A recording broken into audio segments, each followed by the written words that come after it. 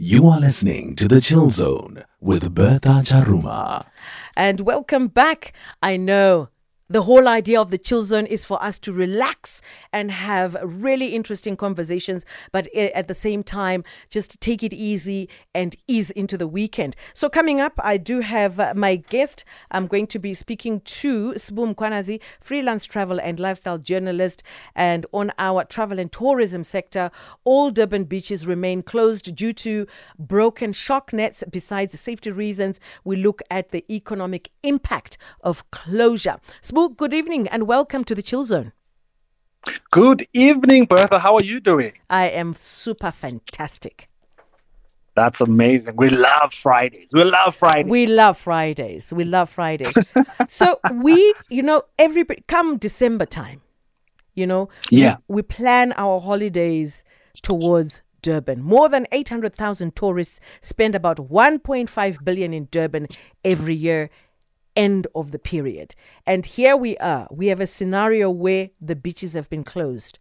Please explain. Maybe you know more than I do. What is happening? Yeah. So what happened was that about a week ago, there were heavy rains that happened not only in KZN, but in parts of the Eastern Cape as well. And these unfortunately meant that the shark nets that protect people from sharks, they were broken and they were damaged.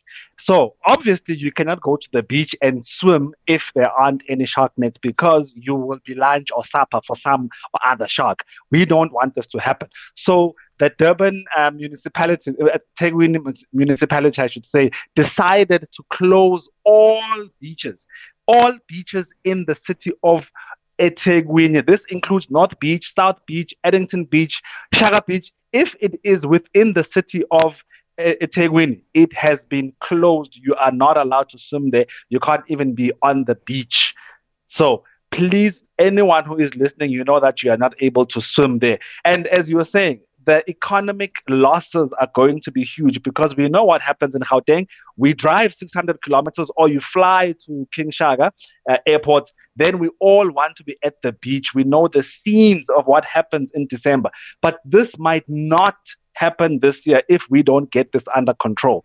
Unfortunately, like we had a few months ago where we had that E. coli in the water, this might take a few months. No one knows right now what's going to be happening in December because it's just not safe. The Natal Shark Board has said that they found logs and it's just unsafe in those waters, so no one is able to swim, unfortunately. This is heartbreaking. It's very heartbreaking because it's almost tradition for anyone who lives in Gauteng. You either go to Cape Town, most probably, or you go to Durban. And we know the scenes, what happens in December, right? So for now, it is a no-go area. And it is the most heartbreaking part of it is how it's going to affect KZN's GDP, right? This is now how they make money. Tourism is a huge impact. It has a huge impact on KZN's GDP. And I say Durban, it is Durban beaches, but what we also know about Durban is that it is a gateway to the rest of KZN. That, for me, is what's making this so heartbreaking because people land at the airport or they drive to Durban, they start at the beach, they have a fun time, and then they think, what else can I do in KZN? But which Gautenger do you know that does not want to go to KZN or to Durban for the beaches? That's the problem. That's so true. Maybe it's about time we start thinking of alternative just for this season. Something else since the beaches are closed. I don't know if there's ample time maybe to create water parks very quickly in different areas. I'm trying to be positive. I know you are. I don't know how practical it is. But you know what else is going to get affected? It's the events that happen at the beach. Absolutely. Right? So there's what's called the Summer Days New Year's Eve beach party that happens absolutely every single year. Thousands, 10,000s of people go there to the beach.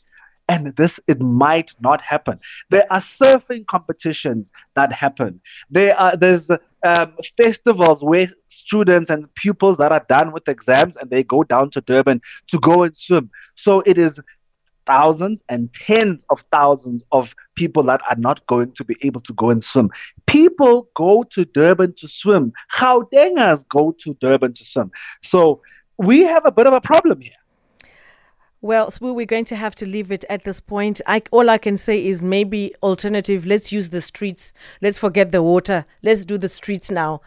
Main streets. I don't know how we're going to do this. I'm just planting a seed, something, anything, somebody. Think of something. But thanks a lot for joining us and giving us this insight just in case someone was planning to go to Durban and hoping to take their family to the beach.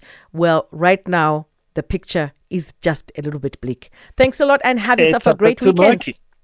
Thank you so much. Danke siyabonga. Bye-bye. Sbu Mkwanazi, freelance and travel and lifestyle journalist. And he always joins us on the Chill Zone every Friday to give us an update where travel and tourism is concerned.